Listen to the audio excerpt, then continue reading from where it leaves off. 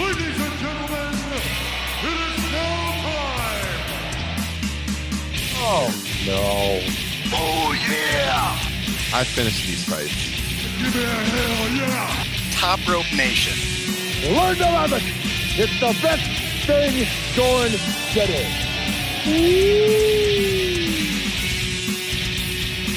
What's up this Monday morning? It's Ryan Drosty and Kyle Ross here live with you to break down last night's WWE WrestleMania Backlash Premium Live event. It's episode 250. I guess it's kind of a milestone, Kyle, 250. What a milestone this is. We'll break down last night's big show. Real big show this morning with you. Hopefully, if you're watching along, you can leave us your comments in the chat. Let us know what you think, and then this will be hitting the podcast feeds immediately after. And then I'll be going to work, Kyle. Luckily, I had a half personal day to use today, so we could do this Monday morning. And it would have been really difficult last night because WWE insisting on doing a big event on Mother's Day, for God's sakes. I can't watch this show live, so I go back to watch the show. And it's not available on demand right after it ended. Good old Peacock took an hour to get this one up, but finally got it watched late last night and early this morning, ready to go. Kyle, how are you doing?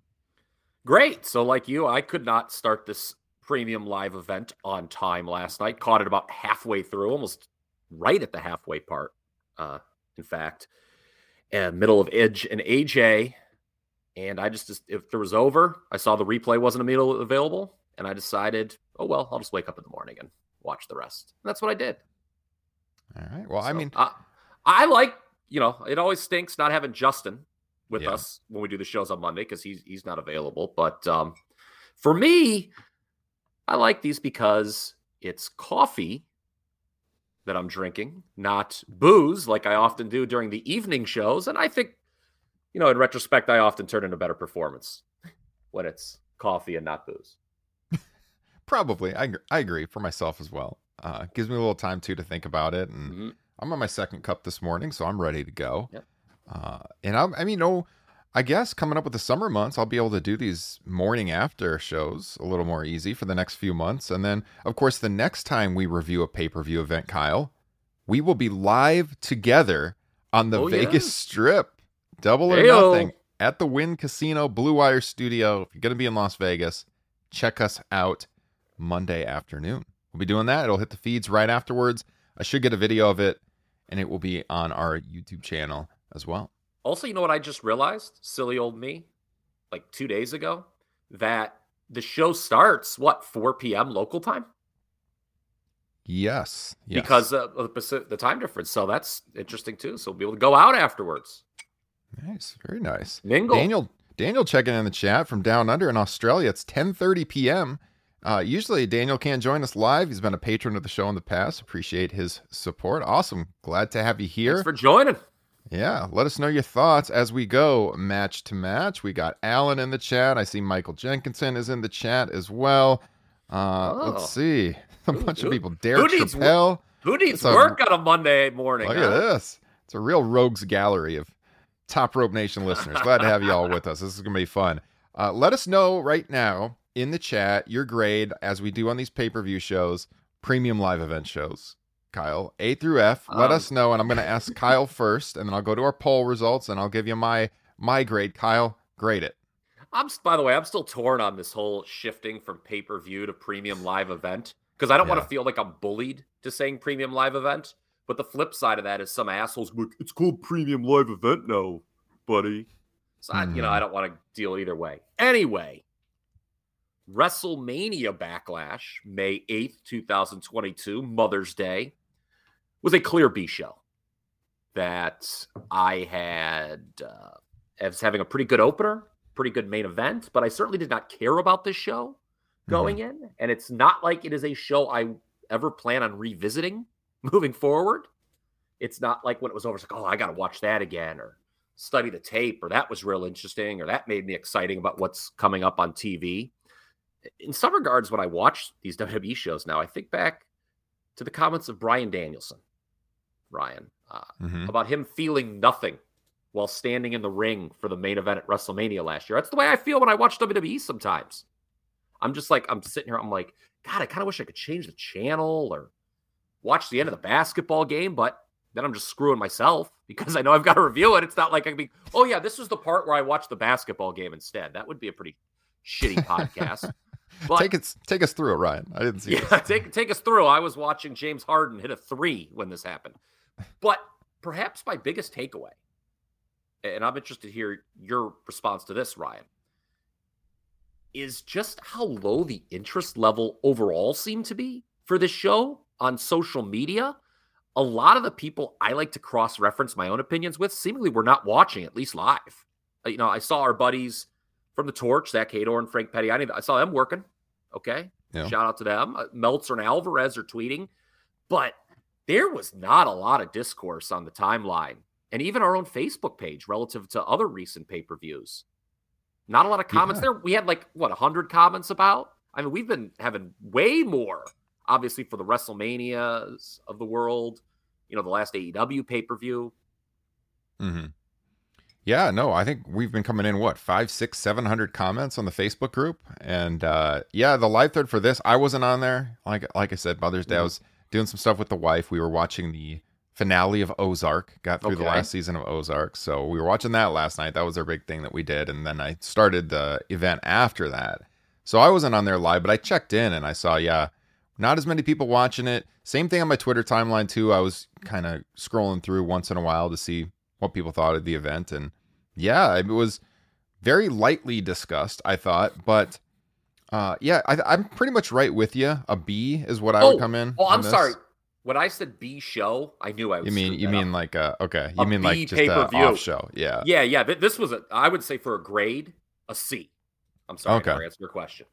That's all right. I'm like at a B minus on this one. So for a couple of reasons. Now I agree with you. I wouldn't revisit it.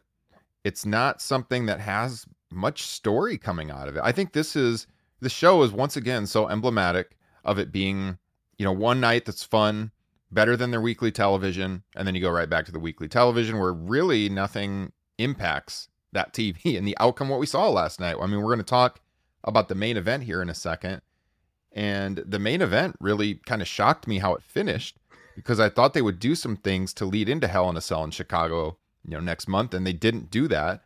And we can talk about maybe some reasons why, but overall, I actually thought that this was a stronger event in the ring than either night of WrestleMania. I don't know what you think about that. What you think about that. I saw our good buddy and previous guest, Mr. Ryan Huffman. Mm-hmm.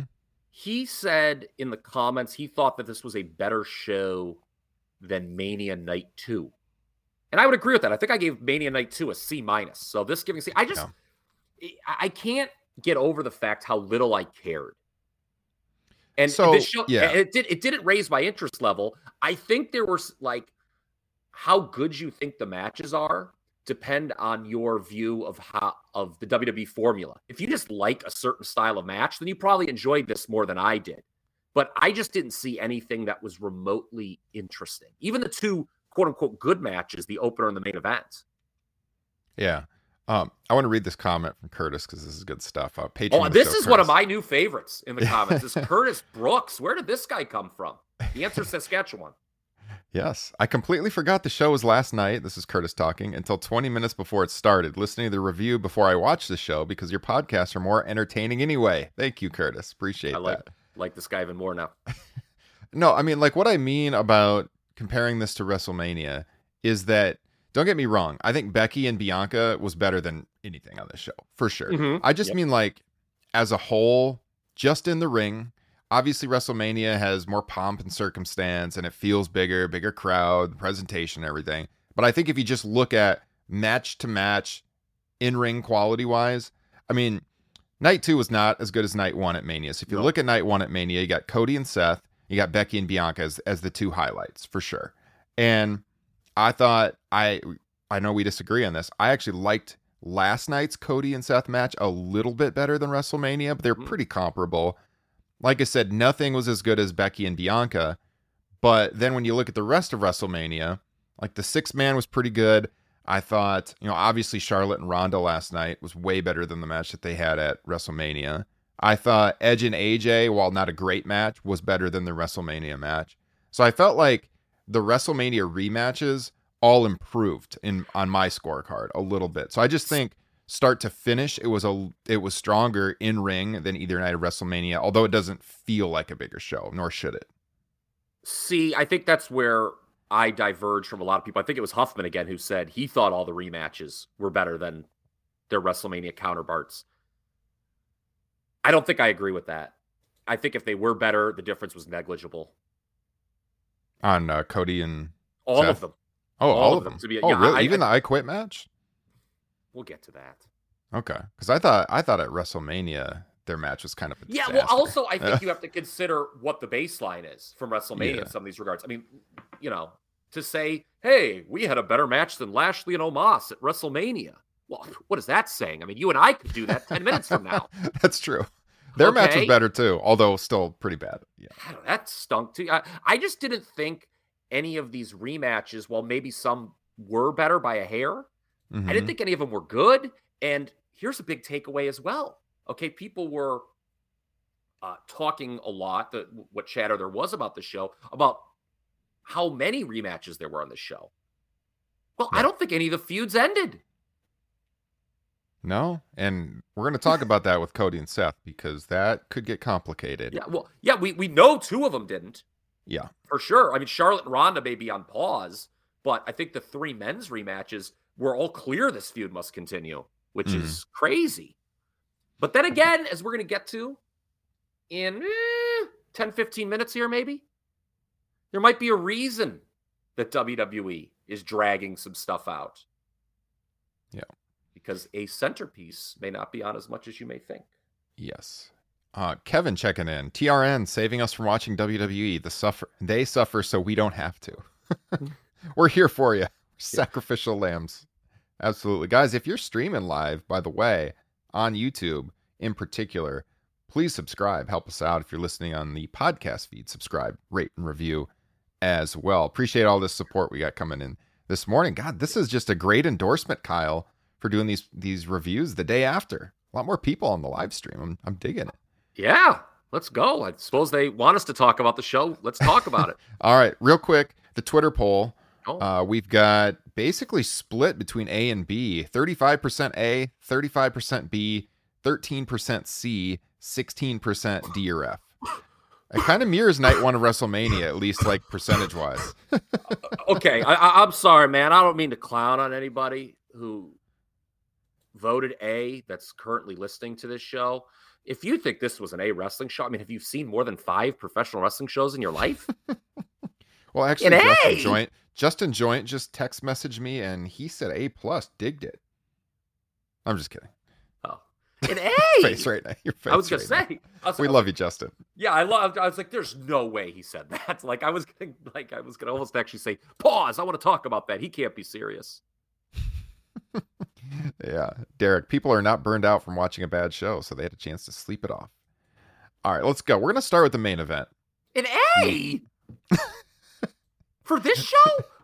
Just you didn't write like Backlash 04 in the poll, did you? Okay. Dear God, no. Well, no, that's a good show.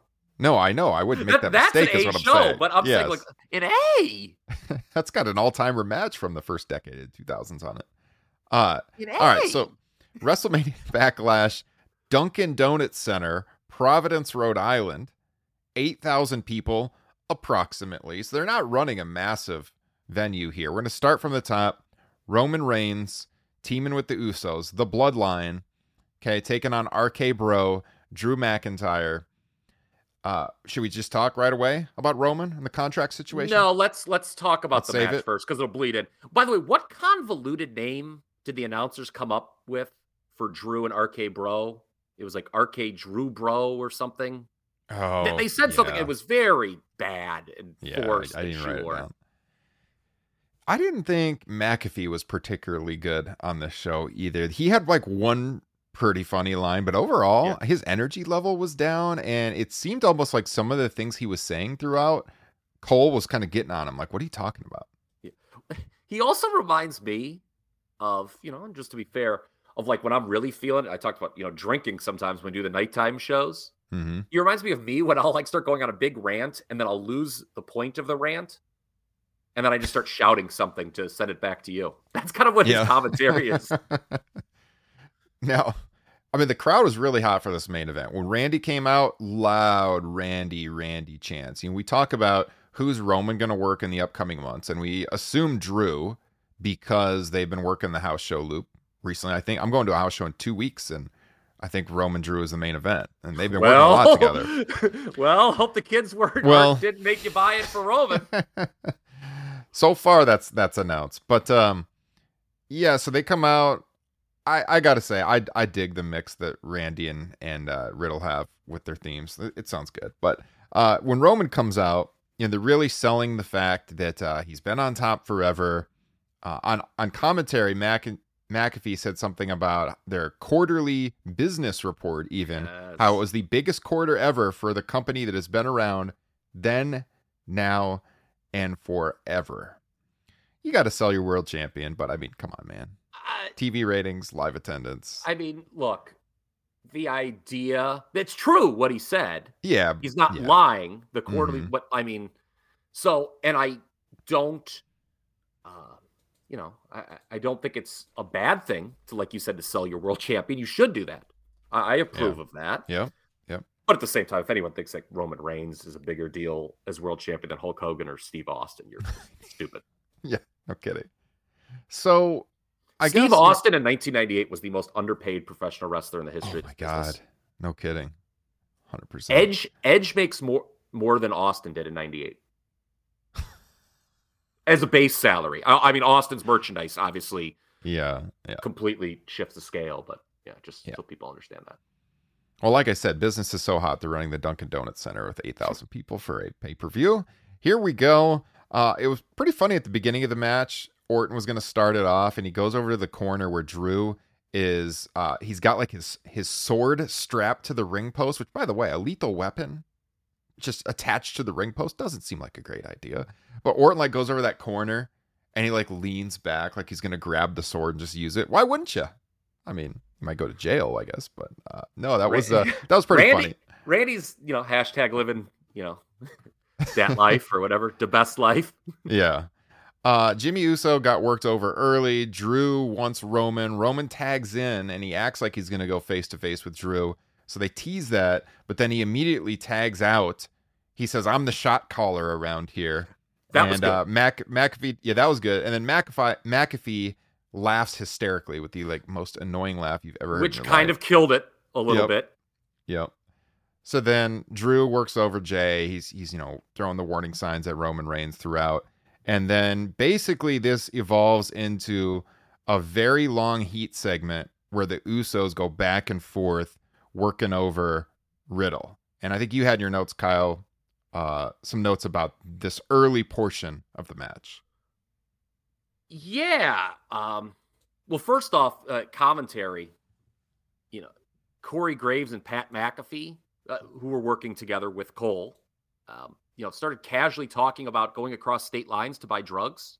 I think that may have been the highlight of both of their commentary careers. That was the one. That was the one funny comment I was thinking about that McAfee had, where he's like, "Oh, he's going to use." He said something. I think it was Saxton. The most CBD he can find since they don't have legal weed in Rhode Island. And then McAfee's like, "You can go across." Or was it Graves? Yeah, Graves said go across to Massachusetts. That's right. That was one of the funny lines. Yeah, you can go across and buy it all up there. Yeah. But with Riddle, look, he was obviously not here just to take the fall, apparently, but to play face in peril, it made sense. You have two guys, Orton and McIntyre, you can do hot tags with. But early on, this just felt like the main event at the end of a house show loop, not at the end of a premium live event. Yeah. Agreed. That was a pretty long heat segment, back and forth. You don't get much star power in there, but it makes sense. And Jim Valley, I was going to say, Jim Valley had a great tweet that said, "This should not be so basic." Who agented this, I believe, was what he tweeted, something to that effect. Good call by Jim Valley. So eventually, as Riddle has been beaten down for several minutes, Roman tags in and Graves on commentary says, "Generals direct the action from behind enemy lines as Cole is critical of Roman for getting in at this point when there's no chance for Riddle to fight back. I mean, that's logical, makes sense. Then this is where that CBD line came in, had that in my notes. Great stuff. And then, after this is when the match starts to heat up. So, like, we were talking about this before we went on the air. There were people, extremely high on this match on Twitter. I was pretty high on it, too. I mean, I graded this right around 4 stars. I'm around, like, 4. I could even maybe be pushed just based on the second half to 4.25. It was pretty damn good late, but I agree with you. It was a slow build to get there. But we do see really, really good 6-mans on television almost every single week on a different network. Kyle. Yeah, and with that being said, I thought this was like 3.25. Match of the night, but I just didn't think they did anything that reinvented the... To me, again, it goes back to something I said at the top of the show. If you enjoy... not just the WWE formula, but maybe just the more modern style a lot. Like a Meltzer, for instance, whose, star ratings have obviously gone through the roof exponentially in recent years. Yeah, maybe I could see you having it that high, but to me, I don't know. Like, I'm somebody who I'm going to give 50 matches, maybe 4 stars in a year, and this ain't one of them in 2022 for me. Yeah, this in the opener, easily the best matches of the show. I was kind of back and forth over which one I liked better. Yeah, real close. I had them both, like I said, right around 4 stars on my scorecard. Pretty close. In the end, we do have that surprising finish. I mean, I have a ton of notes. I could take you through lots of different spots in the match here. Is there any that you want to call out in particular before we get to the finish? No, the production did miss the Claymore kick, kind of, on Reigns. Yes. Which I laughed at. Yeah. There was an RKO on Reigns from Randy Orton. Did you think Randy Orton was more over than Drew in this match? Yes. Okay, so did I. And that goes back to something I said on TRN Extra, the show that Frank Pettiani of The Torch was so kind of joined me on. I thought they could have got away with, if they so choose, to do Orton and Reigns at Hell in a Cell if they wanted something for Roman. Mm-hmm. I don't think they're going to go in that direction. As a matter of fact, I'm 100% sure they won't. But, based on the reactions, it's something that could certainly be in the cards. You don't need to heat up Randy Orton any more than he already is. Yeah, I mean, maybe Money in the Bank. They got a stadium show out in Vegas. I think I wouldn't be surprised if they get to Orton pretty soon because they're just so thin at the top of the card for challengers. And we talked about this on our last show, I think, that we want him to do Cody. I don't want him to do Cody at Hell in a Cell just because it would inevitably be a cell match and make no sense. Maybe Money in the Bank, but, they're going to get to SummerSlam really quickly this year because it's at the end of July. So we'll see. I mean, maybe they do Orton in between there, but yeah. We'll get to that in a minute. I don't know if they're doing anything in between. We'll see. Ironically, they haven't worked this show and maybe not later. So, yes, that is a choice. Much like the finish of this match, like you alluded to. Roman pinning Riddle does not exactly build to anything.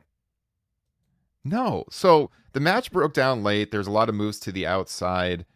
We had like Matt Riddle dive into the outside. We had, I think it was Jey Uso dive into the outside as well.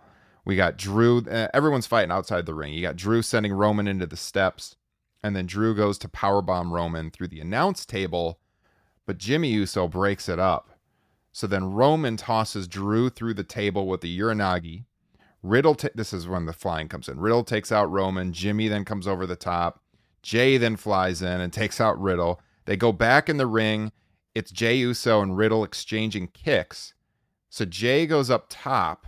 And by the way, that sequence has been the talk of Twitter discourse this morning. Do the Usos study the Young Bucks? Mm-hmm. There was really that was a debate I didn't really need to see on the timeline, but wouldn't every top tag team watch the other top tag teams? Yes, but unfortunately the discussion bred just such predictable takes from the two sides, and it was kind of painful to read. So Jey Uso goes to the top rope. He's getting ready to hit a splash, but then up comes Riddle. He jumps to the top rope, hits an RKO, stands up, turns around, gets speared by Reigns. Roman covers for the pinfall. The Bloodline victorious. They go off the air with with them walking up the ramps with all their belts and celebrating. So I get, I mean, you could still get to Drew, obviously. I mean, he can talk about how Roman's always got these guys to protect him. He wants them in Hell in a Cell. That's probably what's going to happen. But I mean, it was surprising that they didn't set up somebody as a contender in this match, because obviously they could have just they're not going to beat Roman. We talked about this in the preview, but they could have beat one of the Usos to get at Roman. And that's what they were doing at the house shows, right? Drew was pinning one of the Usos, either one or two, correct? Now, I will have to hand it to old Uncle Dave, because on Wrestling Observer Radio earlier this week, he said, to me, it just feels like the kind of match where Roman pins Riddle. And good sources there, Dave. There you go.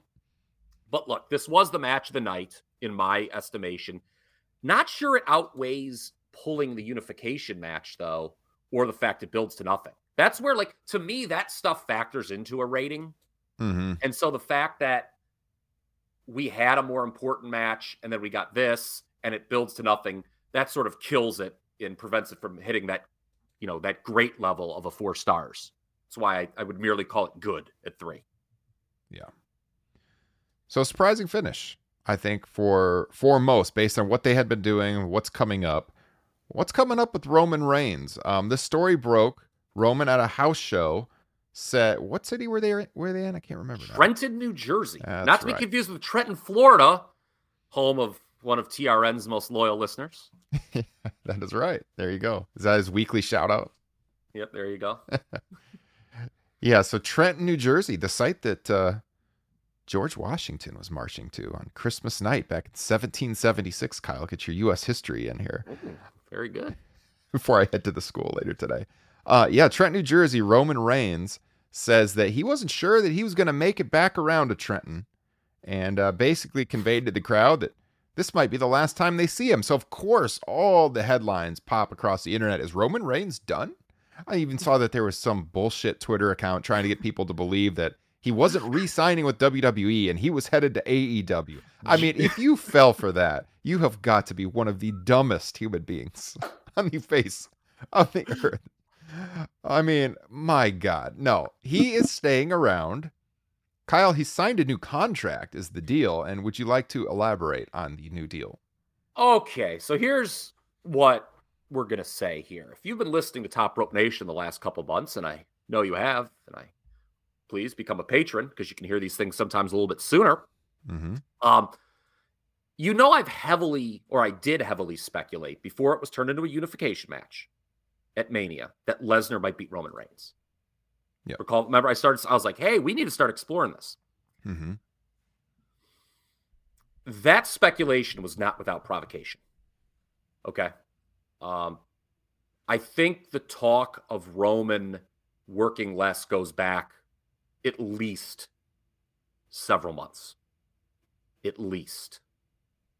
To January at the latest. Okay. I cannot confirm this, but Meltzer said Roman has a new deal, which would mean that possibly the reported date of the contract ending next year was just incorrect. Because if you look online, and again, that's not the most reliable source, but it said Roman's contract expired next year. I suppose they could extend him a completely new offer and redo the deal. Yes. So, or he just renegotiated the existing deal, right? Yeah. But he is going to be working a lot less. Similar to Brock, though maybe working more than Brock. Still, he is the champion, Roman, after all, right now. But think more along the lines of Hogan in 97 WCW. Remember, Hogan would just take a couple months off, even when he was the champion. Like, he didn't work, I think, 3 straight pay-per-views in the spring. Well, somebody had to film Santa with muscles, Kyle. Yeah, I think it was Spring Stampede, Slamboree, Great American Bash 97. He missed consecutively 3 pay-per-views in a row because they had just done that big Sting angle where he finally attacked the NWO at Uncensored. But back to the present day, if you're Roman, you clearly know now that you're more valuable than Brock. So why would you want to work every week if Brock doesn't? Now, question is, how much less will he be working? Okay, this is what I think. It is not just house shows, as was reported by Fightful yesterday. And by the way, what was up with that horny tweet Fightful sent last night? Did you see that? Mm-mm. There was like some sexting to the Fightful. The official count was like talking about rubbing hands on somebody's leg up to panties. It was deleted immediately. Yeah. Oh, I think their account got deleted. hacked for a little bit. It was hacked, yes, or something. But yeah, I guess that's what was up with that. But anyway, aside from the horniness, Fightful was pretty busy yesterday saying that they had heard that Roman's comments at the house show in Trenton meant, okay, he's going to be working less house shows. Yeah. And that seems very logical. Meltzer on Wrestling Observer Radio. I have not heard Wrestling Observer Radio. I was preparing for our own podcast, Ryan, like a good boy. But I did read a recap, and Meltzer said Roman's working less too. I believe we are going to see Roman on TV less, and he's working fewer pay-per-views. And I suppose the test of this is going to be whether or not he works Hell in a Cell next month, as they have nothing set up for him there, and the 3 male WrestleMania rematches on this card seemingly did not see those respective feuds end. So you could put, and we'll get into it, you could make the case any of those 3 could go into Hell in a Cell. I mean, dear God, if it's Lashley and Omos. But the other 2, certainly. Can you imagine Lashley and Omos in a Hell in a Cell? Holy shit. But watch yeah, him do it. So that's what I'm saying. I think Roman is not going to work all the premium live events anymore, despite he's the unified world champion. And I think he's going to take stretches of TV off. That's my belief. So people, again, if he's not on Hell in a Cell, I think where there's smoke, there's fire in my regard. If he does, maybe I guess I was wrong. I wonder what the networks have to say about that. Like Fox. This is a company with a lack of top star power. And if Roman Reigns isn't on SmackDown for weeks on end. Let's go back in the TRN archives again. So I talked about the speculation I had that turned out to be incorrect, that Brock might beat Roman at WrestleMania. We talked about, remember when SmackDown, or when Fox, demanded Ronda Rousey to be on their show? Mm-hmm. And we were like, man, Fox is really being demanding with wanting all the stars on their show. And we said, is there something going on? Is someone not going to be around anymore? Or all the time? Lo and behold, what do we have here? Brock is, part-time. He, by the way, was advertised for this show and wasn't on it originally. Mm-hmm. He was advertised for this show. They never built anything, obviously, for him. Roman could be going closer to part-time. Charlotte taking time off now. Yeah. Hey, if I'm Fox, I'm like, Madcap Moss? Think they're going to make a play to get Cody sent over there? I don't know. We'll see. We'll see. Yeah, that's what I think. And if that's true, because we're about to get into Cody, I think this Roman Cody deal that we're all looking forward to, I think that may be backed way up. I think that may be happening later than sooner. I could be wrong, though, on that.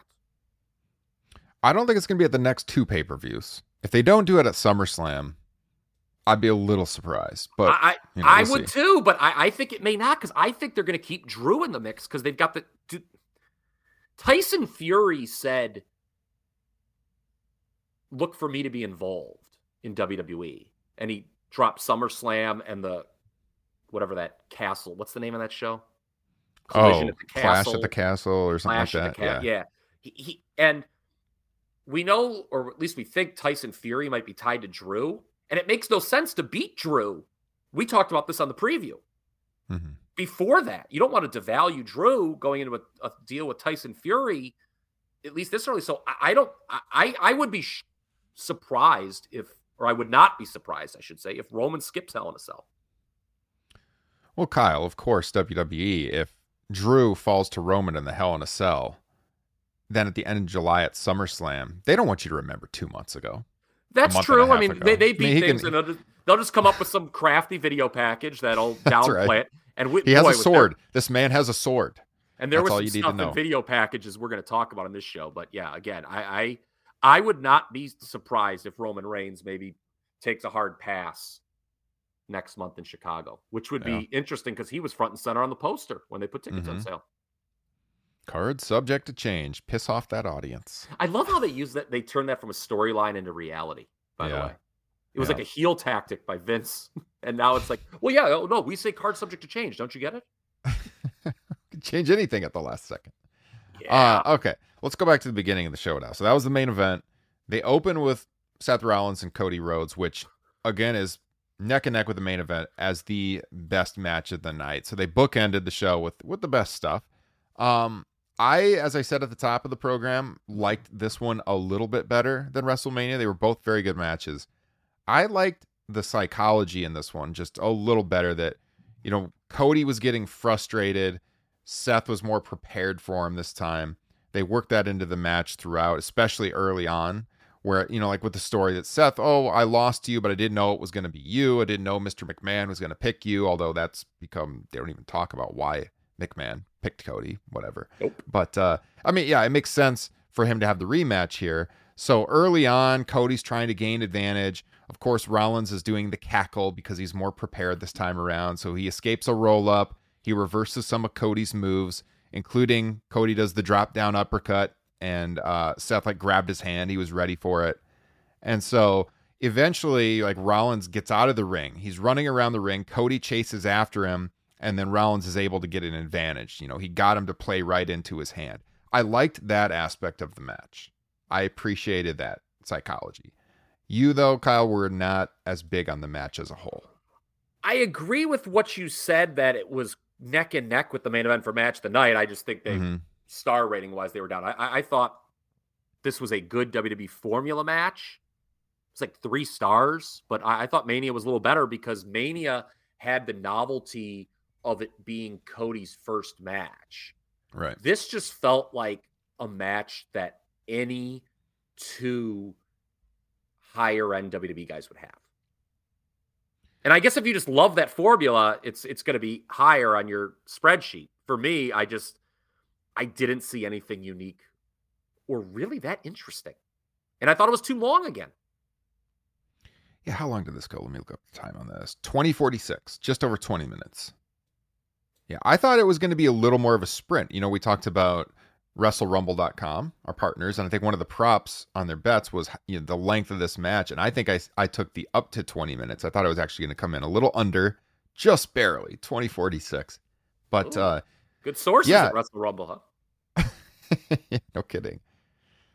So yeah, I mean, overall, it had all of the spots that you would expect. You know, you eventually get the drop down uppercut from Cody, you get the nightmare kicks and everything. I mean, I could take you kind of through what happened. Cody attempted a comeback outside the ring, and Rollins hit him with a clothesline. Cody does like the backflip off the clothesline on the outside, nice, which was cool. Yep. After Rollins kind of like locked in a submission in the ring, Cody came back with a drop down uppercut and a disaster kick. Then they're kind of jostling for position. Cody goes to springboard off the ropes. Seth pushes him over the top rope to the outside instead. That was a hell of a bump. Again, Rollins is better prepared this time for all of Cody's offense. That's what I liked about the match. They come back into the ring. They're exchanging blows in the ring. Rollins locks in a sleeper hold. Seth was using a lot of rest holds early. Like every time he gained an advantage, he's putting on a hold. He's grounding Cody. Eventually, Cody fights back. He hits a superplex off the top rope. This is a callback, Kyle, because they showed this in Broken Skull sessions.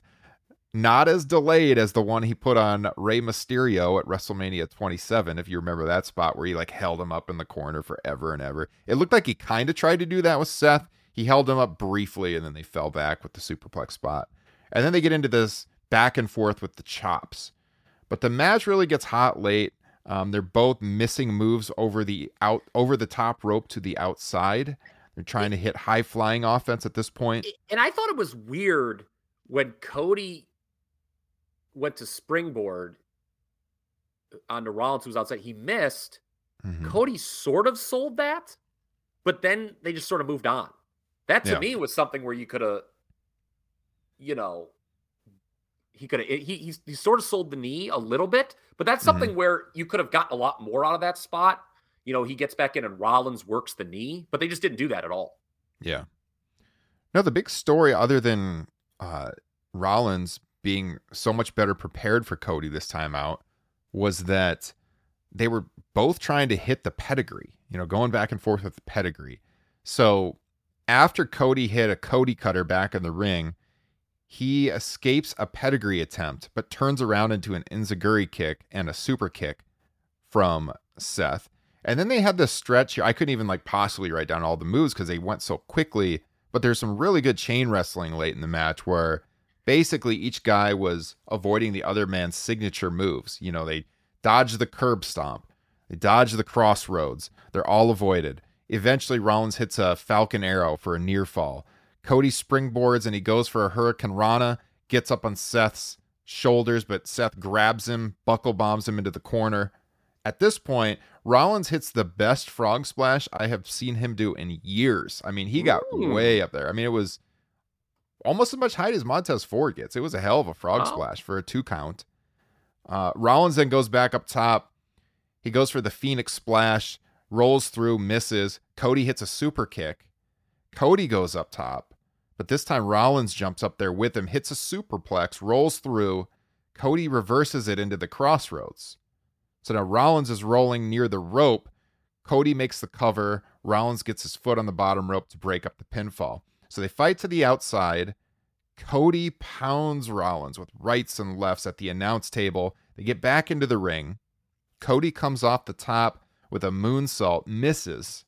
Seth then hits the pedigree for a near fall. So he finally hits it. Hunter Rollins Berry. is Rollins frustrated at this point. So then Rollins does the dusty punches, right? Cody dodges the last one, hits crossroads, holds on for another, like he's going to do it twice, but Seth kicks him. Cody goes for the vertebreaker. Seth dodges that into a roll-up and tries holding Cody's tights. Cody rolls through, holds the tights himself, gets the pinfall. So, Kyle, what did you think of Cody winning by holding the tights? Thought it was kind of odd. It's a test for Cody as a babyface. Here's the thing about a great babyface. A great babyface can get away with whatever. Mm-hmm. So I saw there was obviously, a babyface doesn't do that. Well, we joke about this all the time on various classic episodes. Hogan would do shit that was real foul for me. And people didn't care because he was Hogan. So I don't think Cody's going to come out tonight on Raw and people are going to be holding signs. You held the tights. Why, Cody? Why? I expect the complete opposite, to be honest. I guess it was done just to build to another match. Jesus I think Rollins, Christ. Oh, which man. is crazy. And yes. Here's the thing. We all agreed that at Mania, the first match was worked like it was the trilogy. Yeah. The final of a trilogy. That's why I didn't like that one as much as this one. Well, see, I think they worked. I don't know which one I necessarily liked better. I think, again, the difference is negligible. Mania, they're close. Mania, I'd put above just because of the novelty of it being Cody's first match. But, it felt like they were working backwards, whereas they did more stuff in the first match at the end. Seth kicked out of Crossroads twice, I believe, at Mania.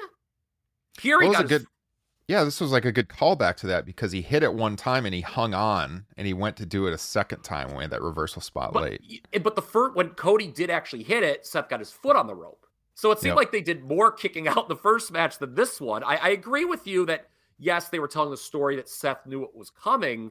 I just think in some regards, the matches were worked backwards. They were, like I said earlier, I think both went longer than they needed to. I thought the closing sequence was a little sloppy when they were countering the moves up until the roll-up, the very, very end. Mm-hmm. There was a bad slap fight in this, a real bad slap fight at one point. I'd seen the praise for this, and at one point in my notes, this match was supposed to be excellent. Again, I thought it was just merely good. You mentioned how it opened the show. That is not technically true. What opened the show were not one, but two very long video packages. One talking about everything on the show, and then one first one. The video package for this match was 10 minutes. That was the benefit of watching on delay as I fast forwarded through all of those. And we'll talk about, I've got a note on that myself. Moving on. No more coming up the ramp from Cody. He just walks out. Yeah, now. He's got that pyro goes off. And he gets the big reaction at the start, so the people love him. Okay, I don't like I said, they're not going to carry hook the tights. There were minor dueling chants at the beginning, which was annoying. Jimmy Smith, holy Lord have mercy. He speculated on ring rust for Cody as if AEW didn't exist. Oh, like he was acting like Cody hadn't wrestled a match in 6 years. Despite their own network 2 days ago doing a deep dive with Cody on Broken Skull Sessions, which, by the way, I did watch all of that. It's worth the watch, where they talked about his whole independent run. They even had photos of him at All In AEW, in New Japan, on their own network. For God's sakes, Jimmy Smith, do your research. Corey Graves, who I am not necessarily always complimentary towards, bless his soul, perhaps seeing all credibility going out the window for the commentary, did save Jimmy Smith a little bit. It's like, well, he just hasn't worked WWE in 6 years. He's obviously in shape. And he didn't mention AEW, Graves, but he's like, he's in tippy-top shape. He's a tippy-top WWE guy. He's still been wrestling. He made vague allusions to wrestling. You talked about Broken Skull Sessions. I'm only halfway through. You know, they talked a lot about Dusty and Bourbon at the beginning, which sounds interesting. But I didn't think anything in the first half, at least, was worthy of a podcast recap. So I'm interested to see the second half, the stuff that you just talked about. But yeah, I thought it was good, not great, this match. I didn't know Cody had a bourbon show coming out, American Spirits or something like that. That was in the works when he was still with AEW. And well, I know he had a reality show, but I didn't know what the topic was. So it sounds interesting. I like bourbon. So do I'll check it out. I'll check it out. But yeah, it's worth the watch. A lot of it is just kind of a love letter to Dusty and talking about growing up as Dusty's kid and the stuff they went through and how Cody got into the wrestling business and, you know, how his dad tried to protect him. It was kind of interesting on Broken Skull reliving, you know, like his early WWE days, because I saw it all in real time, but most of it honestly wasn't particularly memorable to me at the time. So like him going back to the whole dashing Cody thing and the when he wore the mask and all that and just recounting how that all happened, I found interesting, just kind of like freshening up on that again. And it's easy to see him and, you know, Randy working together down the line, just drawing back on that history, maybe over the World Championship. We'll see. But yeah, they get to AEW. There's only like I want to say 20 minutes left in the show when they talk a little AEW. It's a 2-hour interview for those who haven't watched it yet. Yeah. So by the way, something I don't think I was aware of this. Austin talks about how he attended the New Japan show in Long Beach, California a few years ago. He was there, and him and Cody like talked after that show, and he was giving Cody tips on it. And they have this kind of interesting exchange where they talk about talking after the show, I think in the parking lot. And if I'm not mistaken, I think that was an event. I almost went with my buddy Tim to that show. This was a few years ago. It was before AEW, obviously. But yeah, Steve Austin actually, I guess, went to that event, the New Japan show that they did out there. But yeah, they have an interesting conversation about that. And then they get to AEW, and you know, Cody doesn't bury anybody. He's not going to do that. He's too smart to do that. And he just talks about how it couldn't have happened without all of them. He makes a comment about how even if people want to rewrite history, they couldn't have done it without him and the Bucks and Kenny and Tony. He says it took all of them. He talks about how he got really invested in like the management side, and he went to like every little meeting on management. And he even discusses how like Arn Anderson told him he was almost being too giving with the way he was booking his own character, that he needed to get some for himself.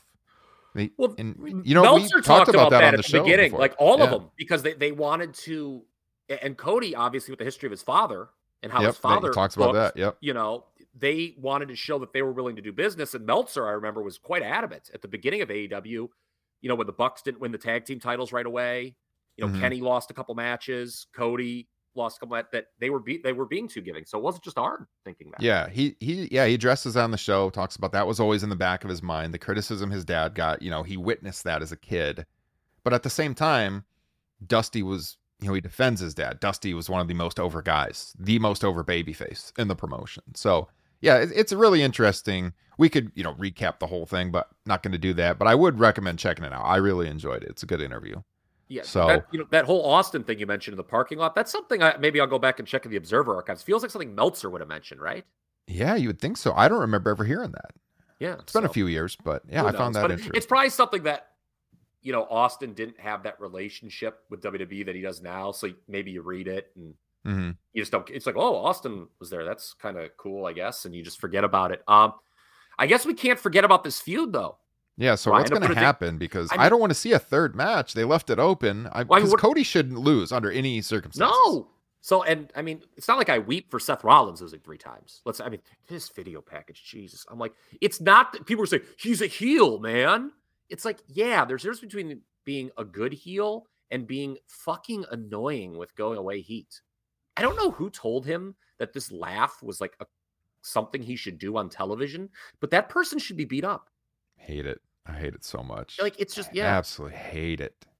It's just, I agree. I mean, look, Justin and I talked about it a lot over the history of this podcast. We're both Iowans. It's been cool to see an Iowan as a top star in pro wrestling, but like, I can't stand to watch Seth Rollins on TV anymore. It is go away heat. Just the prancing, this over the top smile.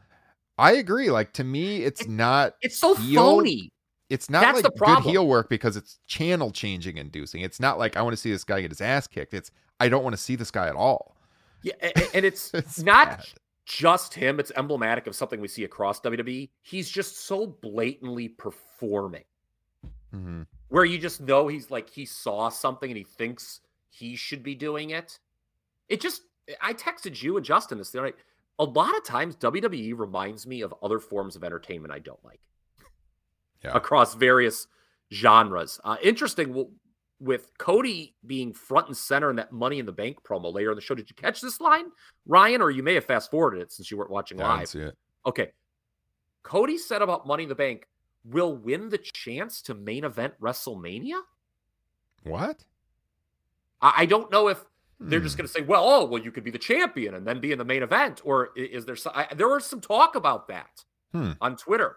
That, hey, is this like, are they going to change the stakes?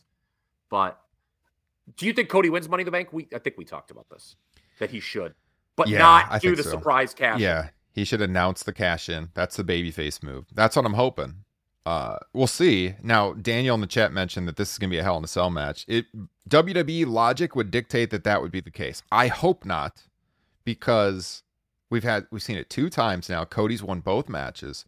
It's not a rubber match at this point. Cody's still ahead 2-1 if they have that. I guess like Cody holding the tights gives Seth an out. It's going to give him a chance to challenge for a rematch, unfortunately, I think. And yeah, under no circumstance should they beat Cody right now. And it makes me nervous that they would do just that in a third match. I don't know. I mean, maybe Seth wants some time off or something. He's just going to put the guy over and leave TV. WWE's all of a sudden running out of guys, but I'm not going to complain if, Seth Rollins isn't on my television. I mean, he's a made guy. He doesn't need to win. He's still always going to be towards the top of the card in this company. So let's move on. But the problem is, who does he move on to? They're so thin on guys at the top of the card. You want Cody to feel like he's important. So he's got to be doing something impactful.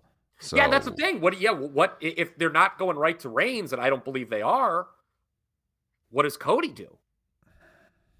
I have no idea. I mean, Kevin Owens is still, battling with your boy Ezekiel.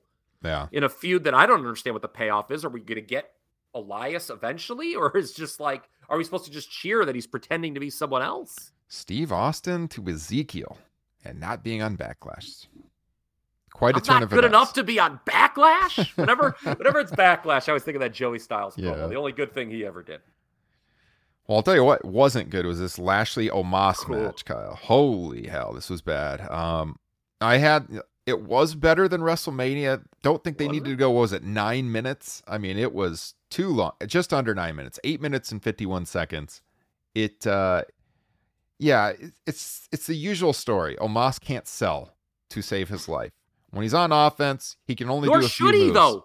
No. Why do you ask 7'11", 500-pound people? I'm exaggerating, WWE here. Why do you ask big people to sell? Yeah. Why would you do that? This is a dumb feud.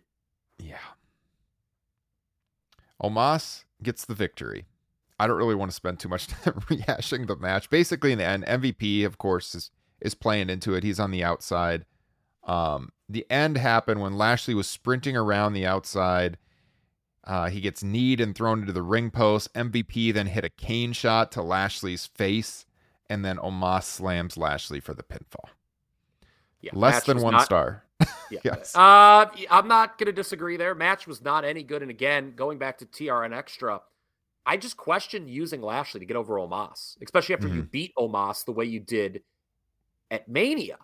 I laid out on our flagship show what they should have done was have MVP cost Lashley the match at Mania. That would have made more sense, but they didn't do it. Quite frankly here, the storyline, the commentary, and this finish put MVP over more than Omos. And I don't think that's a good move. Mm-hmm. The manager shouldn't be the star of the proceedings. And, I talked about it with Frank. I think taking MVP away from Lashley, even though babyface manager is kind of a death roll historically, isn't good because Lashley struggled to get over in this company pre-MVP. So is his fortune's going to sink? This is a guy who did not lose the world title. They took it off him because of an injury in Elimination Chamber, and they took him out of the match, didn't get pinned. Mm-hmm. I get that they're doing something to diverge him here, but this just seems bad all around. Yeah. Well, we predicted on the preview show Omos would win because we were a little shocked they kept him around after WrestleMania. He was so bad, but if you're going to keep him around, he's got to get the win back here. So that's especially with the turn. I mean, you can't have MVP turn on Lashley and then first match after the turn the heel loses. I mean, that would be even by WWE's head scratching standards pretty low. Yeah. All right, AJ Styles and Edge. So Kyle, I got to tell you, man, we joked before WrestleMania about how long they would wrestle, and when I looked at the clock here, this was the third match of the show, and I got a little concerned. Says 3:00. I got a little concerned during the entrances because we're 1 hour into a show, and the show is going to be 3 hours long, and after this, there's only 3 more matches, including Happy Corbin. So I mean, I'm like, my God, are they going to work a 45-minute match here? I sure hope not. They didn't. It was, again, I liked it a little bit better than WrestleMania. It wasn't a great match. They only worked a little over 15 minutes this time, so that was an improvement. That again wasn't a great match. It was pretty. This is when you talk about the basic WWE match. This to me was that. Now early on, Styles hits a springboard Acai moonsault to the outside, which was really good. There was gifs floating around Twitter that I saw that before I saw the match. But eventually, AJ's wearing the tape on his left shoulder. He's got the hurt shoulder. Edge works the shoulder, tosses him into the ring post in the ring. On the outside, he catapults AJ into the ring post. So he's just very methodically working AJ in the ring. Styles comes back. He turns the tide with the Pele kick. There's this spot where they both go for a double crossbody, but both men hit it. And then they're down in the ring. Styles comes back with a series of clotheslines. He hits a sliding forearm. Edge kicks out of a Styles clash. Then Damian Priest comes out to distract AJ. Even though he's banned from ringside. Yep. So he stands on the ramp. Yeah, that is so lame. Yeah. I get that it's a heel move, but he's like, I'm not technically at ringside. Mm-hmm. But then what happens? So then we get Balor coming out for the save. He attacks Priest, but then there's a mystery person who was pretty clear it was a female from the start. And so Damian Priest, banned from ringside, was in the ring, technically. Yeah. So if that stip matters anything, it should have been immediately over. Which would have been a crummy finish, but just saying. Yeah. So there's a mystery person that comes out at ringside wearing like a big hoodie. The mystery person attacks Styles, pulls him off the top rope. Then Edge locks in a crossface. Styles passes out and loses the match. They kept saying, they telegraphed this because it was like they were told on commentary to keep saying he. We're really going to swerve these people. So they keep saying on commentary, who is he? Who is he? And then it's a woman, of course. And you could tell just from the way her legs looked in the outfit that it was a woman. And it was Rhea Ripley. And then this is a real line from Corey Graves. Edge continues to build his fortress at the top of the mountain of omnipotence.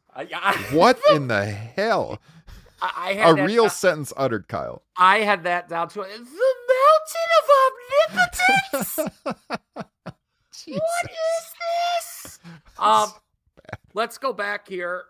Just what I had. It is amazing how much you can fast forward through when you watch these shows on replay. I must have cut out 10 minutes this morning with not watching the video package for this or the entrances. But like I would hit fast forward and then I'd hit play. And I'm like, oh my God, he's not even in the ring yet. Like I did it 3 times. Like it was, I was like, all right, I'm sure the match is starting out. Nope. So I mentioned it earlier that I caught this match halfway through. When I turned on the show live, this was on.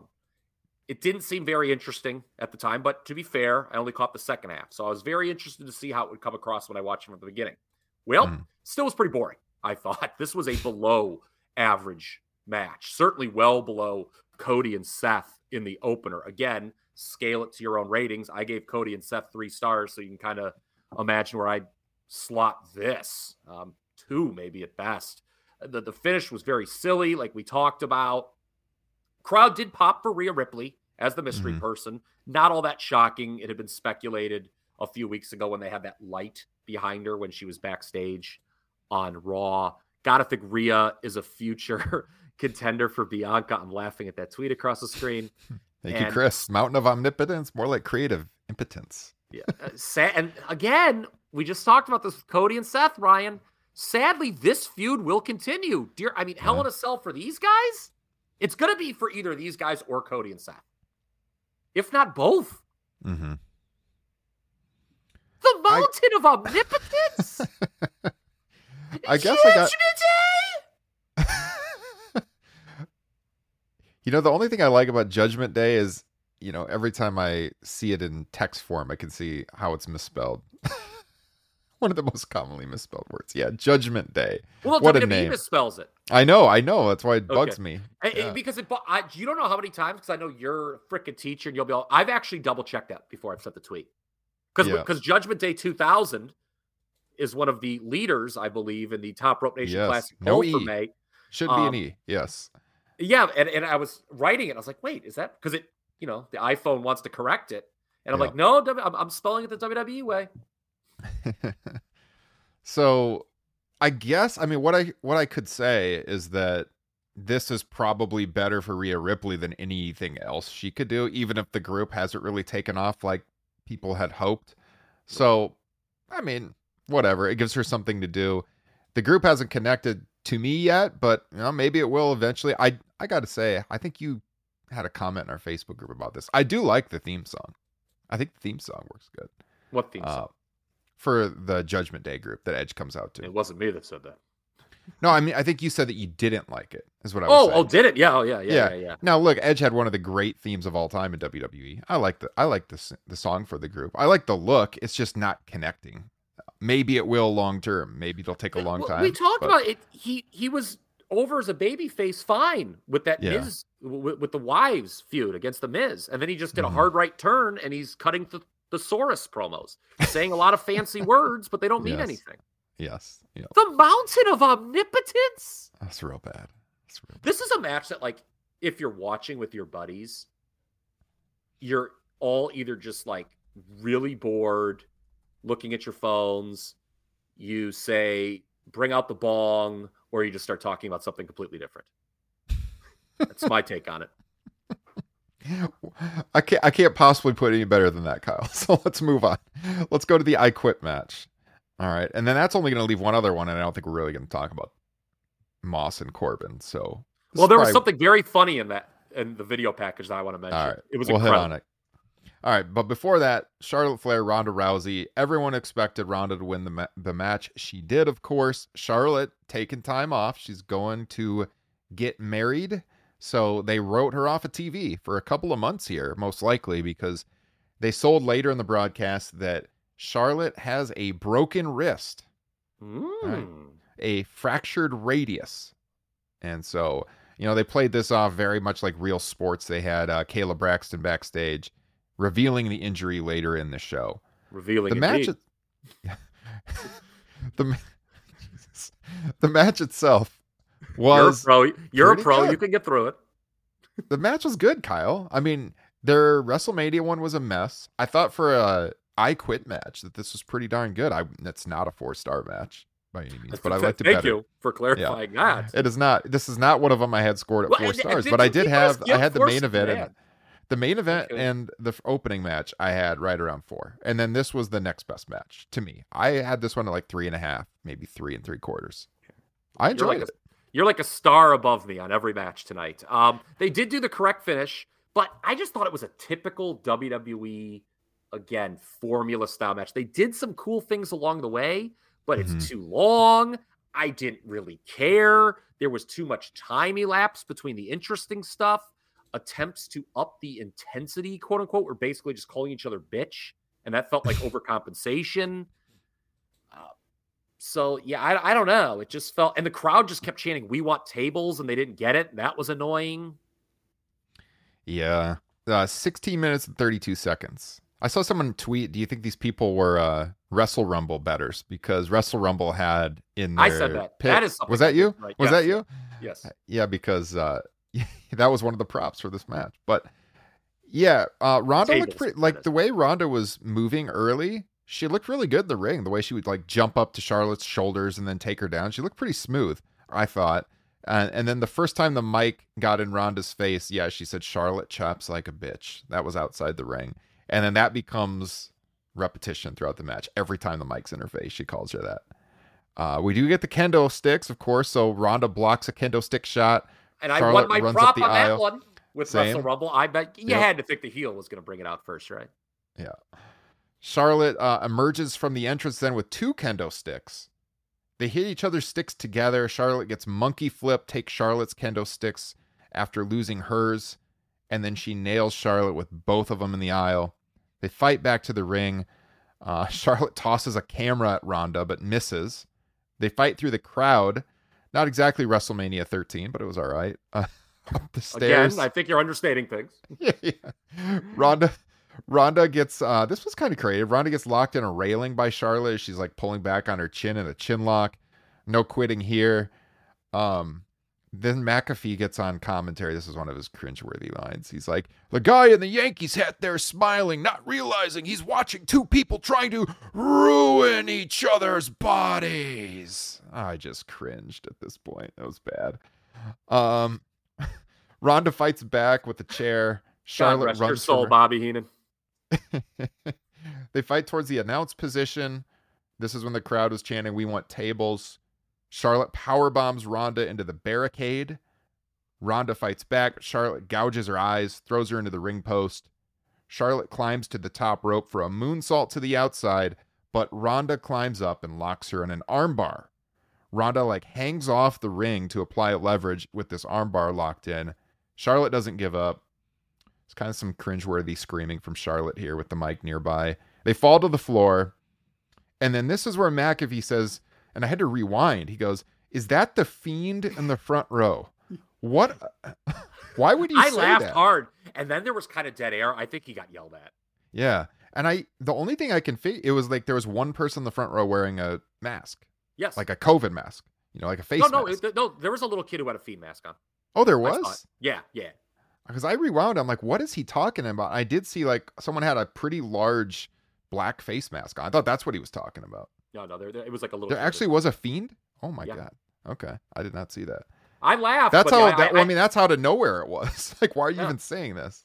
Yeah, I laughed, but my guess is McAfee got yelled at for saying that. Maybe I'm wrong. Yeah. If he gets away with it without getting yelled, props to him. Yeah, no kidding. So they go back into the ring. Charlotte hits natural selection on a chair. No quit. Charlotte puts on the figure 8. No quit.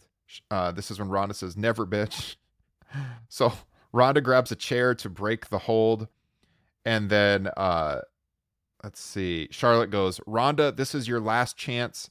Happy Mother's Day," as she's about to use the chair. And so, of course, Ronda being a new mother, Ronda gets pissed, locks in the armbar through the chair. She says, "I was hoping you'd say that, bitch." Ronda says as Charlotte refuses to quit. So then Ronda like really cinches it in deeper, and Charlotte does quit. And that was the finish. One takeaway from this match is Ronda is starting to work like your typical WWE performer, and I don't think that's a good thing. Ronda? Yeah, like she's just like her matches don't feel unique compared to the rest of the card. This was certainly she was using her arm bar, which is her trademark hold, but I feel that, if it was Becky Lynch trying for the disarmer, would this match feel any different? No, it doesn't. I think that's a bad fumble when you've got someone as unique as Ronda Rousey. But again, they did do the correct finish in this one. Ronda wins. There was no Drew Gulak. This feud, I guess, is on pause. And, that would have been weird. Would it have? Like, how would they, even by this promotion's low booking standard, that would have been real sad. I did feel with it not going on last, they might do something goofy, but alas, they did. You mentioned the broken arm angle with Charlotte, so this feud is on pause. Mm. Who's going to challenge Ronda next? I don't think they have that go-to person. It seems far too early to try Lacey Evans or Raquel Rodriguez. Don't call me Gonzalez. It's got to be one of those two, I think, right? I'm trying to think about that SmackDown roster. Did you watch SmackDown on Friday? No, I haven't seen it. Okay. Lacey Evans came out and apparently is going to be a heel. And I think the Confederate flag was part of her Titantron. Oh, Jesus. I saw this on Twitter. Me? Like, it was like buried in it. Like, they had, like, you could see, like, behind her image, there was kind of like the stars and bars, it looked like, because she's so like, but it seemed like she's gonna, after all that, to build sympathy, she's gonna be a heel. I only saw like a clip, but I mean, if you look at the SmackDown women's roster, yeah, obviously Naomi and Sasha Banks are the tag champs, so they're kind of out of the picture. Charlotte's off now, so they got Natalya, Raquel, Lacey Evans, and Shayna Baszler. Ronda and Shayna would be, I guess, kind of interesting. Yeah. I just don't think you could put Lacey Evans, her first match back after all this hype, into a city, because you're not going to beat Ronda for the title. Yeah. And Rodriguez, smiling Raquel, I don't think that makes sense either. No. I don't know where they go. This is the problem with two championships. Yet again, I mean, the divisions are not deep enough for this. Bayley's will be on the way back. She could come back, yeah. And since Bayley worked Bianca so much last year, and Bayley was a free agent, so maybe she goes to SmackDown because Raw got Asuka. I don't know. Yeah, she is currently unassigned to a brand, so we'll see. But that's where we're at. Unassigned to a brand. Unassigned. Yes. The gym class teacher has not spoken yet in WWE. Have not been picked yet, Bayley. So the only other match was Riddick Moss. No. I'd rather call him Riddick Moss. Madcap Moss. We're going to ditch that on the pod. And Happy Corbin. And Moss wins, and I just wrote in my notes, who gives a F? He kind of... Not the live crowd, I'll tell you that much. No. Moss won. I guess it's, it's a standard settle-down match before the main event, whatever. But, Moss won just, like, completely out of nowhere with a sunset flip. Once again, announcing got weird during this match, with Cole seemingly insulting McAfee's announcing. McAfee called Corbin the big dog at one point, and then immediately was like, whoops, shouldn't have said that. Immediately corrected himself. And then later Cole was going after him. I can't remember what he said. It was something about the out. McAfee was commenting on their ring gear, and Cole was basically like, what are you talking about? At the end of the match, a real quote from McAfee and Cole. McAfee goes, "Look at old sad-ass Corbin, dumb-ass Corbin, frowny face ass Corbin." And then Cole goes, "Can we start calling him Happy Moss?" And then McAfee goes, "Ha ha, I get it." And then wasn't there the jokes on Corbin tonight? So bad, dude. McAfee and Corbin are good friends. Yeah. I know. I saw some speculation that Corbin could be taking time off. I cannot confirm this at all. That may have been just random. Somebody said something on him with paternity. It was Rovert, actually, so I'll throw him under the bus if he's wrong, but he gets the credit if he's right on Twitter, that there may be some paternity leave in there. So I cannot confirm or deny that at all. So don't run with that. Don't say that I said it. I just saw it on Twitter once. As we all have said in the past, both of these guys do have potential. Of course, it's funny to say that about a guy like Corbin, who's been on the main roster for 6 years, Ryan. Potential. We're getting there. We're getting there, Kyle. Soon. Yeah. This was a bad undercard feud that the crowd really did not give a crap about. At one point, I believe it was McAfee having the balls to say Moss was feeding off this Rhode Island crowd, which was totally dead at the time.